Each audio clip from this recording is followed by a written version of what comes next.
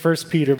This is one of my favorite letters, epistles in the Scripture, and I think it's going to bless us in a beautiful way as we as a church gather around it and hear from God's Word together.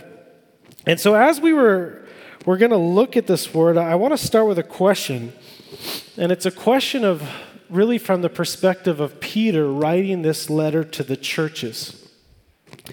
And I want us to put our mind in Peter's mind for a second, and I want us to ask the question, if we were writing to a church that is suffering and experiencing all this kind of marginalization in culture and society, what would we write to that church? And so even from your perspective, what are some things that, if we were writing to a church that is suffering and marginalized, what are some things that you think we should say to them?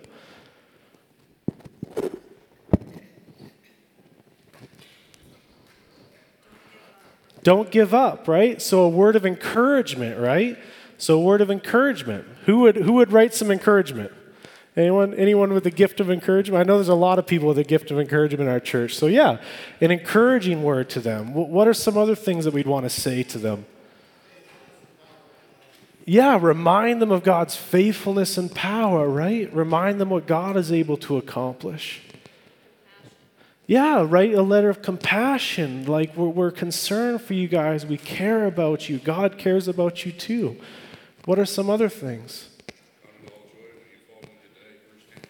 Yeah, count it all joy when you go through all these hard trials and temptations, right? God is there for you. And so there's all these things that we could be saying to this church, and Peter in many capacities says these very same things. But what I find fascinating is Peter actually says something above and beyond. Now, this week marks the 2-year anniversary of when I was working in Armenia with Iranian church leaders. And I remember as I was preparing for that trip to go meet with the Iranian church leaders, I kept thinking, what am I going to say to these people? Like, here they are under an extremely Islamic state. They're repressed. They're going through struggles. They have to be completely underground. Their faith is being challenged on a daily basis. There's so many complications in their life because of their faith. And I kept saying, what am I going to say to them? And I remember having this conversation with Len before I even went. I said, Len, he's my spiritual director for those of you who don't know. What am I going to say to these people? And you know what? My initial thought was encouragement, was comfort, everything we just said here. And I remember when I got there, I ended up talking to one of the guys I built a very good relationship with from Tehran. And I said, this was my struggle coming over here. I had no idea what to share with you guys. Like, is my teaching resonating? Is it making sense? Is it helping you guys? And he's like, yeah. He's like, Micah, we definitely need words of encouragement. We definitely need words of comfort. We definitely need words of hope. But then he told me something that challenged me, and this is where 1 Peter brings it out too. He says, but if that's it, the temptation for us is to only look inward. And he says we can be so consumed by our circumstances, we can be so consumed by our situations that we turn inward. And we become fearful, and we become discouraged, and we become overwhelmed, and our natural desire then is to be complaining about our circumstances and looking for a way out. And so he said, however, what we need the most, Micah, is he said, what we truly need is God's vision for the church. Who we are called to be, what we are called to do. And what blows my mind is that exactly is what Peter does in this letter to the church. He offers this sense of encouragement. He offers this sense of compassion. He offers a sense of hope. But at the same time, what Peter's going to do is saying, here is the vision for the church. here is what you're called to be despite circumstances. Here is what you're called to be despite everything that's going around that you're dealing with. And so this is where Peter comes from. Yes, he writes with the purpose of encouraging the church, but he does so much more by casting this beautiful vision of what the church is supposed to be. And so that's what we're going to be examining and looking at, is all these different concepts and ideas that Scripture brings out of what the church is called to be. And so I want to jump into this study examining the question, if we as a church are called to be in the world, we're also called to be for the world. If we as a church are called to be in the world, we are also called to be for the world, because as Jesus prays in John 17, what does he pray to God the Father about the disciples? Don't take them out of this world, right? He says, they have a purpose. Send them as you have sent me. Therefore, we exist in the world so that we can be a light of the presence of God in the world. And so I'm going to begin examining this text together. I am going to read this. I know we're running out of time, but there's potluck after, so please forgive me. In my mind, I was going to skip this, but I really want to read this. Before we jump into Peter's letter, I think there's something beautiful we can read together. Who here has ever heard of the letter to Diognetus? Anyone? Yeah, Lee has. You're in Bible school, so that's cheating. This is an ancient manuscript, 2nd century. So we're talking some dated around 125 AD. And so we're talking very recently after the letter that Peter writes, and many of the epistles were written. And this is a fascinating letter of history. And I want to read it because what it does is give a description, a vision of the reputation of the church during this time.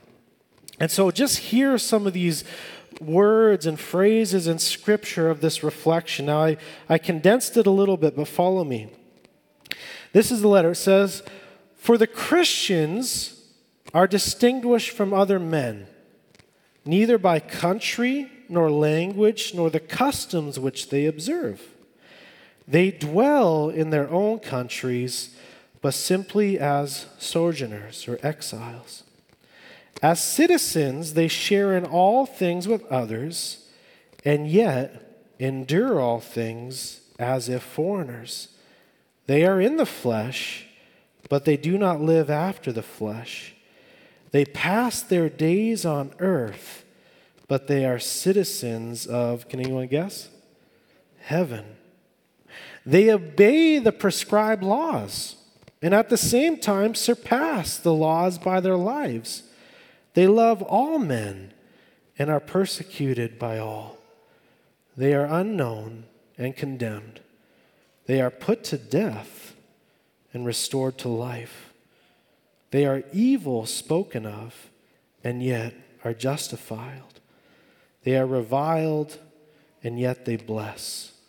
They are insulted and repay the insult with honor. They do good, yet are punished as evildoers." And he says, to sum up all in one word, what the soul is in the body, Christians are in the world.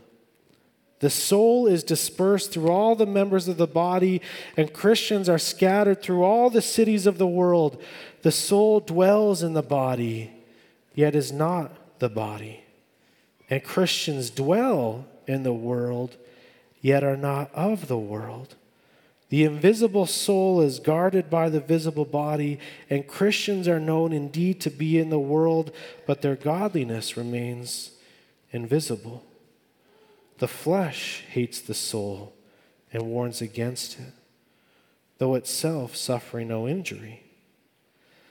The world also hates the Christians, though no wise injured, because they abjure pleasures. The soul hates the flesh that hates it and loves the members. Christian likewise love those that hate them. God has assigned them this illustrious position, which it were to be unlawful for them to forsake. What a beautiful description of the church, isn't it? And I find that letter fascinating because what we're going to do as we study 1 Peter is Peter's going to give this vision of what the church is called to be, what God desires from it, what the role and responsibility they have in the world and culture and society around it. And guess what we see a very short time later? The church actually having that reputation, amen? And my prayer for us is that as we go through this series together, as we study this book together, as we hear from God together, that this shouldn't just be a process of learning hypothetically what God has for the church, but instead it would actually transform us to the point where a letter could be written about Entwistle Community Church actually living up to those realities. Do you guys long for that as well? Is that our prayer? That's what I long from us. And so we're going to deal with this first identification marker. That's what we're going to be walking through 1 Peter. What is the identity of the church? What are we called to be? And the first one we're going to deal with this morning is a church of elect exiles. We're going to be looking at the first two verses, and here's the first two verses. I'm going to read this for us. It says, Peter, an apostle of Jesus Christ. So who's the author? Peter. Good job. If you don't get that so far, I might have to backtrack a lot, okay? Peter's the author, right? This is who he's writing to. It says, to those who are elect exiles of the dispersion in Pontus, Galatia, Cappadocia, Asia, and Bithynia, according to the foreknowledge of God the Father in the sanctification of the Spirit, for obedience to Jesus Christ and for sprinkling with his blood, may grace and peace be multiplied to you. So that's how Peter starts his letter to the church. And so he's writing to the church, and what does he call them? He calls them elect exiles. Now, this is unique what Peter is doing. No other, Paul didn't start his letters like this, or any of the New Testament authors. They don't start their letters like this, but Peter is giving this very specific identity to them. And now as we hear that word of election and exile, where does our mind go to in the story of God? What kind of people are we thinking about? Who is often called the elect ones? Yeah, the people of Israel, right? The Jews who God was bringing his redemption and reconciliation with through. When we hear the word exile, who do we think of with that word? Yeah, many narratives of exile in the story of the Old Testament, the people of God themselves. And so what Peter is doing is taking these two Old Testament concepts and now applying them to the church. Now, what is he trying to communicate by doing this? Because it's quite a profound statement that he's making. He's saying, you know what? Just as the Israelites were God's people whom God was working through to bless the nations and bless the world through, you as the church now have that same responsibility. That you now are the people of God to whom he's bringing redemption and reconciliation of all of creation through. So there's that concept of elect. Exile. What does exile mean? If you're exiled from something, what happens? You're gone. You're kicked out. You're abandoned, right? You're not welcome anymore. And so there's this language of exiles, meaning they're not in their home territory anymore. The various translations also use aliens or strangers or foreigners, and this is the concept going on. And so what Peter's talking about is not just location. He's saying something theological about the church here. He's teaching us about who the church is and what they are called to be. And Peter gives this metaphor then of these elect exiles to say, this is your relationship with God. You are elect in God. You are the people of God. Same as when we talked about adoption into the family in our last series. This is who you are in your relationship to God. And then he says, but in relationship to the world, you are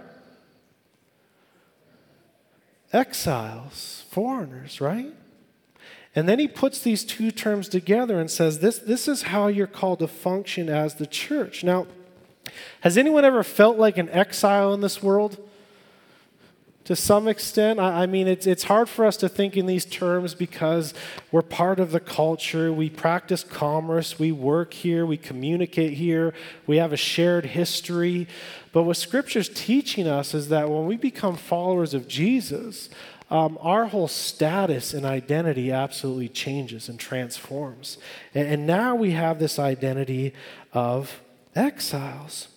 And we experience this to some extent where this world does not feel like home. This world does not feel like it's the way that it should be. I mean, who here would say that things are going really great in our world right now?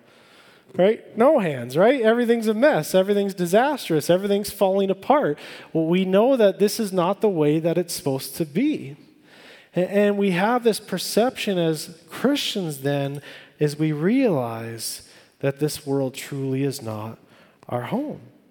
And so he's given us this definition of exiles. Now, remember, I experienced this as soon as I became a Christian. I mean, I went to a high school with over 1,000 kids, and there was probably 3 to 4 Christian kids in the entire high school. So when I came to faith at the age of 17 and I committed my life to Christ, I was looked at literally as an alien. It was, what's happened to Micah? Like, what's going on? Like, my friends looked at me through a whole other perspective, and immediately I realized that in following Christ, my status had been completely changed. And I know for many of us, as we interact with the world around us, that our very culture and society looks at us as if we're somewhat strange. Now, some of us are strange because of our personality. Anyone? But this is talking about we are strange because of our status and identity in God. And so what we're witnessing in our culture around us is what we have in Canada today is what's called secularization. Anyone heard of secularization before? And secularization is basically a fancy way of saying life without God. And now as we live in a culture and society and a nation that ever since the 1960s, secularism has just skyrocketed, we now function very much as minorities. We function very much as people marginalized from our own society. Why? Because our culture wants a life without God, and what do we want? We want life with God. Good job. And so that's what we're pursuing, and so now it looks strange to the culture around us, and what we're seeing now is our culture and society wants all these things that Christianity has brought to it, but they want it all apart from Jesus. And so they want to see justice reigning in culture, but can we have true justice without Jesus? No. They want to see how heaven still, I mean, it's how many non-believing funerals have you been to, even atheist funerals, where they talk about heaven? It's like you want heaven, but you don't want Jesus, right? It logically doesn't make sense. We want equality in our culture still, but we don't want Jesus. We want ethics and morality, but we want to push God apart. It's so illogical in our culture, and we see how it's just filtering and destroying everything, and everyone gets to decide what is right. And I mean, it's the same thing as we walk through the book of Judges. Who remembers one of the main phrases of the book of Judges? Everyone did what was right in their own eyes. And is that not the culture we're living in today? Right? It's this concept of we want life without God, but we want to have all the blessings of God. And so Peter says, living in a culture like that, automatically, you're going to be exiles. Because you want life with God in a world that wants life apart from God. And so this image of exile, then, what's going on? the Bible, again, makes very much sense of our experience where we realize that we're elect and we're exiles. God loves us, but we're still marginalized in culture. We have God blessing us, but we have a culture that burdens us. And so there's this dual identity at place here. And so why exile then? What's going on here theologically? Why do we function as exiles? Well, we live in a world where Paul says our true citizenship is where? In heaven. Meaning, again, this world is not our full dwelling place. We're not created to live in the chaos and decay of this world. And so we have this idea then of functioning just as Jesus calls us to when he says, I don't want to take them out of the world, but instead keep them from evil one. And even as we read later in 1 Peter, we realize that, wait a second, Peter says, we are in exile according to the foreknowledge of God.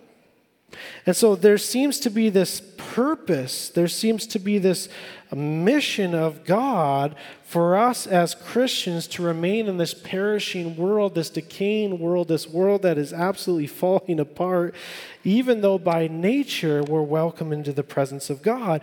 And the question we ask then, again, is why? Well, it's all part of the mission of God. Let me bring us through some more scripture. Well, again, in John 17, this is Jesus' prayer. He says this. He says, as you sent me into the world, so I have sent them into the world. Okay? We talked about that quite a bit a couple weeks ago. And this is the reason why. He says, I do not ask for these only, but also for those who will believe in me through their word. Who is their word? Who is there, maybe? It's the church, the people of God. And so we live as exiles in this world because God has called us to be a light and a blessing to the world around us, to give them a glimpse of the character and essence of who God is as we display to God's people. And most importantly, so that we have the calling and mission to share the testimony of the gospel, the word of God. And so God leaves us here as exiles so that we, by nature, would be sharing the testimony of the gospel. And God has used the church for that very mission. Is that making sense? This is the exact same thing that Jesus says, go and make disciples, right? This is the mission that we're called on. Part of our exile is to be on mission. Now, there's a few more other reasons Peter says we're exiles. He says it's more than just being witnesses to the gospel. He says this, he says, we are exiles in the sanctification of the Spirit, which means that our exile is necessary for our own spiritual growth. We need to be sanctified, as Peter reminds us. Yes, the power of sin is broken, but the presence of sin still remains, right? Who experiences that still in their life, right? We have to be exiled so that God can be using the Holy Spirit to bring sanctification in our life through trials and hardships and testing, as Peter's going to talk about even more. But then he also clarifies this. We are exiles for obedience to who? For obedience to, who's got their text open? To Jesus Christ. In other words, you have been called to a radical new way of life. You have been called to live completely distinct from the ways of your former life. You are called to be transformed by the renewing of your mind. You're no longer led by emotions or desires or control over your own life, but you submit everything to the power and lordship of Jesus Christ. This is part of the exile, this transforming factor that's going on. And so this is the first identification marker that Peter gives us as the church is that we now function as exiles. Now, here's the massive question. If this is our identity, then how do we live out of that identity? How do we live out of our identity as exiles? Well, where would be a good place to find some answers to this question? Yeah, Daniel, the Word of God. Yeah, let's narrow it down. That's a very good starting point. Where do we narrow that down to? He's given us His Holy Spirit. Yeah. He'll give us wisdom and we ask for it. Exactly. Are there stories of exile in the Old Testament? Yeah. There's many stories of exile in the Old Testament, isn't there? I mean, this is a massive theme through Scripture. And so where could we go to figure this out? Well, we could say, okay, well, God placed many circumstances of exile in the Old Testament. We ask the question, well, how did He call them to live? And one of the most powerful passages that I read of exile comes from the passage in Jeremiah. Jeremiah 29, verses 4 to 7. And I want to read this to us and we'll process it together. It says, "Thus says the Lord of hosts, the God of Israel, to all the exiles whom I have sent into exile." Who's doing the exiling here? God. Isn't that fascinating? That teaches us something already. God has allowed exile to happen in the same way that He has us as the church in exile for a reason. So He says, "To all the exiles whom I have sent into exile from Jerusalem to Babylon." This is how He instructs them to live in exile. Verse 5. He says, "Build houses and live in them. Plant gardens and eat their produce. Take wives and have sons and daughters. Take wives for your sons and give your daughters in marriage, that they may bear sons and daughters. Multiply there and do not decrease. But seek the welfare of the city where I have sent you into exile, and pray to the Lord on its behalf, for in its welfare you will find your welfare." That's the vision that God has given His people of what it means to live in exile. And what we see is this sort of two directions, two polar opposites, and finding the middle in this commandment. Because when we think of visiting a foreign country, what are some ways that you could come into a foreign country? You could come as an immigrant, or you could come as a tourist, right? Now, if you're an immigrant in a country and you plan on settling there, what is your philosophy of life going to be coming to this new country? What are some things you're going to do? Yeah, adopt some of the culture, start learning the language, find a place to live, find a place to settle, try to figure out where to buy produce, right? You become integrated in the life and culture and society that you are moving towards, right? And now your focus and priority becomes all about living in this country. Sure, you may miss your old country, but this is your focus in life. Now, what happens if you come into a country as a tourist? What's sort of your philosophy of life as a tourist? Yeah, have a good time. What else are you doing? Go see the sights. Yeah, relaxation. Don't have any responsibilities. No investment. I mean, when I go to Mexico, sure, I enjoy some Spanish, but am I going to learn the whole language? No, right? And so there's almost this lack of commitment. There's this lack of care. There's this lack of concern. You're not invested at all. And what happens then as the church is we can very much function in these two capacities in our culture, can't we? we can become somewhat like immigrants where we have such a focus on this world and living for this culture and society and being so integrated in this culture and society where we lose sight of the kingdom of God. Where we become focused on our own kingdoms and living for our own desires, and we neglect and we forget about God's kingdom and what He wants to do here on earth. On the same time, we can go to the other perspective, and we can function as a church like tourists, where we walk through this world and we walk through this culture where we sort of enjoy life, but we could care less about our neighbor who doesn't know Jesus. We have no investment in building culture. We have no investment in justice. We have no investment in helping others and showing care and compassion. Our lives just become lives of luxury and ease, and we're sort of just riding our golden ticket to heaven, right? Self-centered, right? And so what we see here is these two contrasts of how we easily can function as a church. And what Peter is trying to dig into us and dig into our hearts is saying, you know what? That's not what an exile does. An exile that pursues the kingdom of God, because what God calls exiles to do is to plant their lives here in this world, to have an investment and care and concern for this world, to build cultures of justice and forgiveness and love and mercy and grace, but at the same time realizing that our permanent home is with God in His kingdom.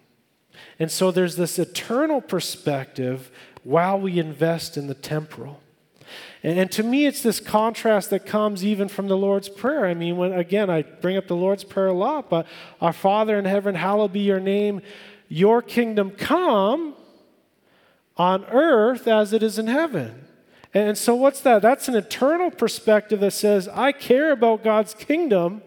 I have an eternal perspective of what God is doing to bring redemption and reconciliation to all of creation, but I care about this world, so that God would bring those kingdom realities here and now, and so that we would experience those things here and now.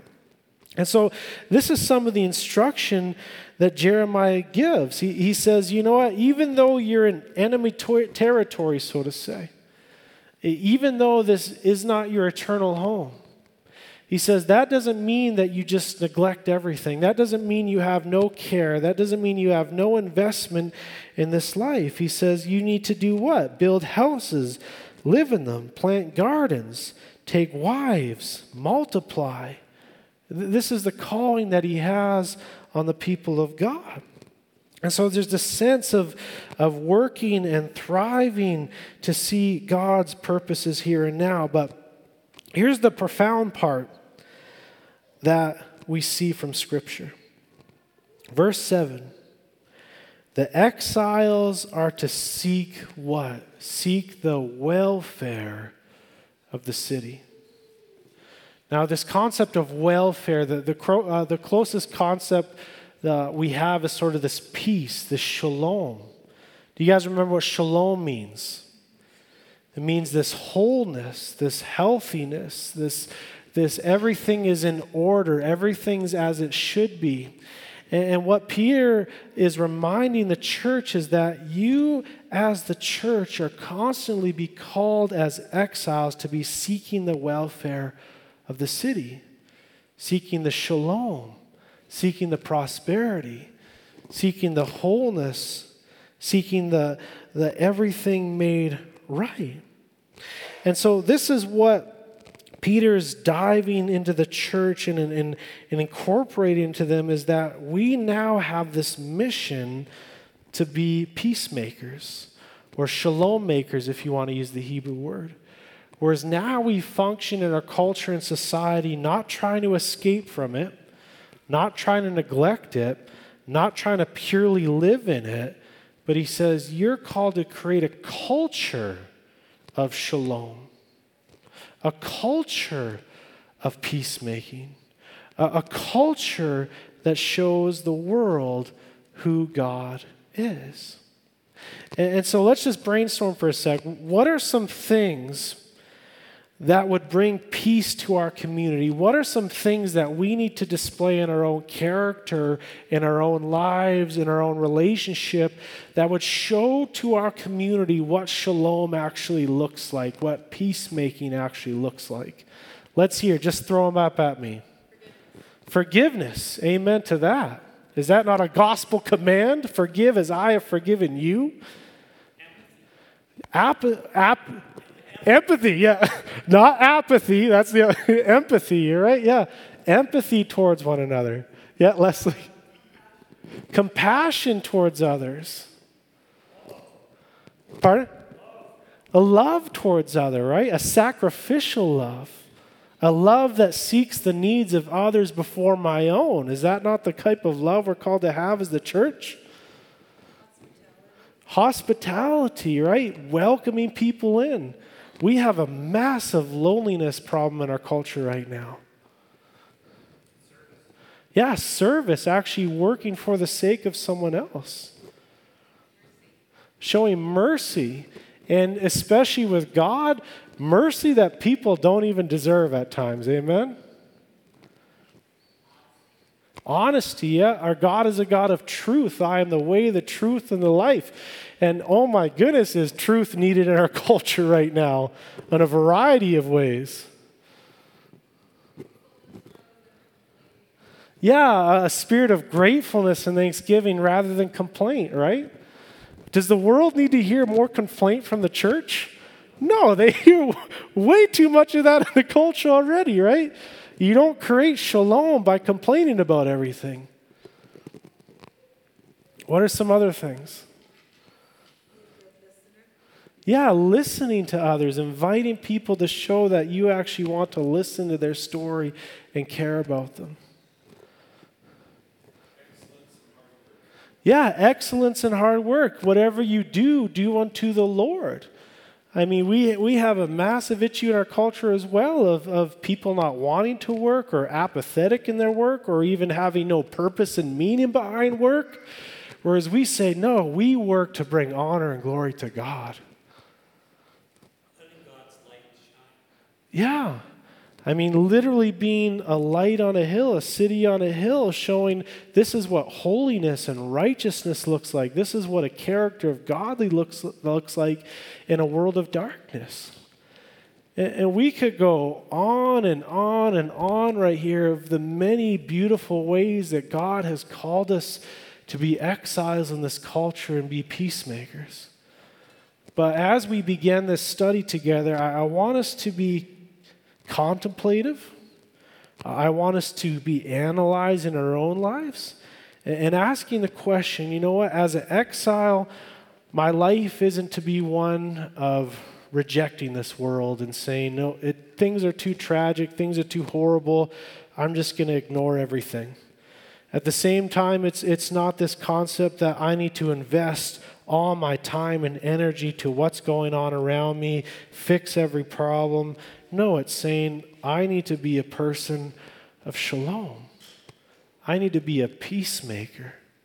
And I need to do that, first of all, by getting right with God.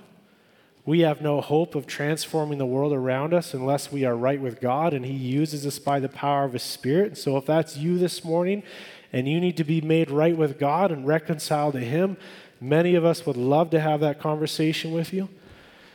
But it's taking that status and identity as an exile and saying, this is what God has called me, and especially us, as the church to be working towards.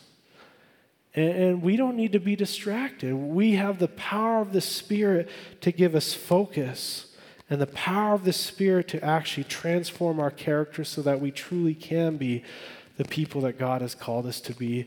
Exiles, light in the darkness of this culture around us. And so let me pray to that extent as we prepare for communion. Gracious Father, we come before you. And Lord, as soon as we come to faith in you, you cry out to us, you are a new creation. We are completely made new in you. We have a new identity. We have a new status. We have a new relationship with you and others in this world around us. And because of that identity, Lord, now we become exiles of this world.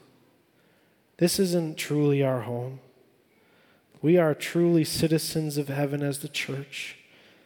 But Lord, you create us as exiles not so that we could just simply camp out and wait for the end to come, or not that we could be so heavily invested in the world that you sent us into, but so that we could become peacemakers, creators of shalom to the world around us, bringing testimony to the gospel of Jesus Christ. And so I pray that as we take on this identity of exiles, that you would cast this vision before us of what it looks like in function of how we live out of that identity, so that the community around us would see forgiveness and love and grace and mercy and justice and righteousness all flowing from us as your people, so that not only we would be transformed as your church, but the community around us would be transformed for your glory. We pray this in the name of Jesus. Amen.